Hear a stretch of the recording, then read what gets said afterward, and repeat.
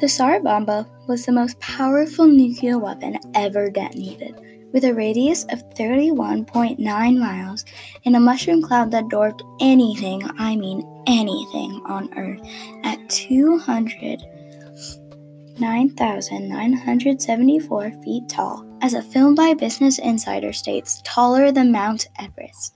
And that was made 5 decades ago. Today, there is an estimated 14,900 nuclear weapons in the world. The shockwave of an atomic bomb can rupture eardrums and/or lungs, or hurl people through the air at a high speed. I don't think they would be screaming, "Whee!" this time.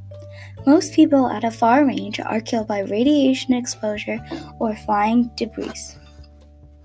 The radiation is so high, some of those who entered the city after the Hiroshima bombing to give assistance were killed by radiation. According to the ICANN website, during the bombing of Hiroshima, the ground temperature inside of the fireball reached 4,000 degrees Celsius and radioactive rain poured down.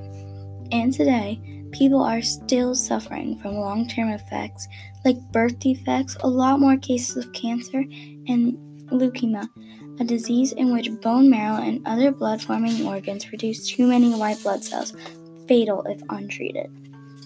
Did you know that the explosion in an atomic bomb is caused by the splitting of atoms of a powerful substance like uranium? If one of these bombs hit your home and you survived, you would probably die of radiation, and a decade later, people in your area would still suffer from the long-term effects I listed earlier. Would you like that to happen? Think of future generations. It may be a fast way to end wars, but not a good, respectful one.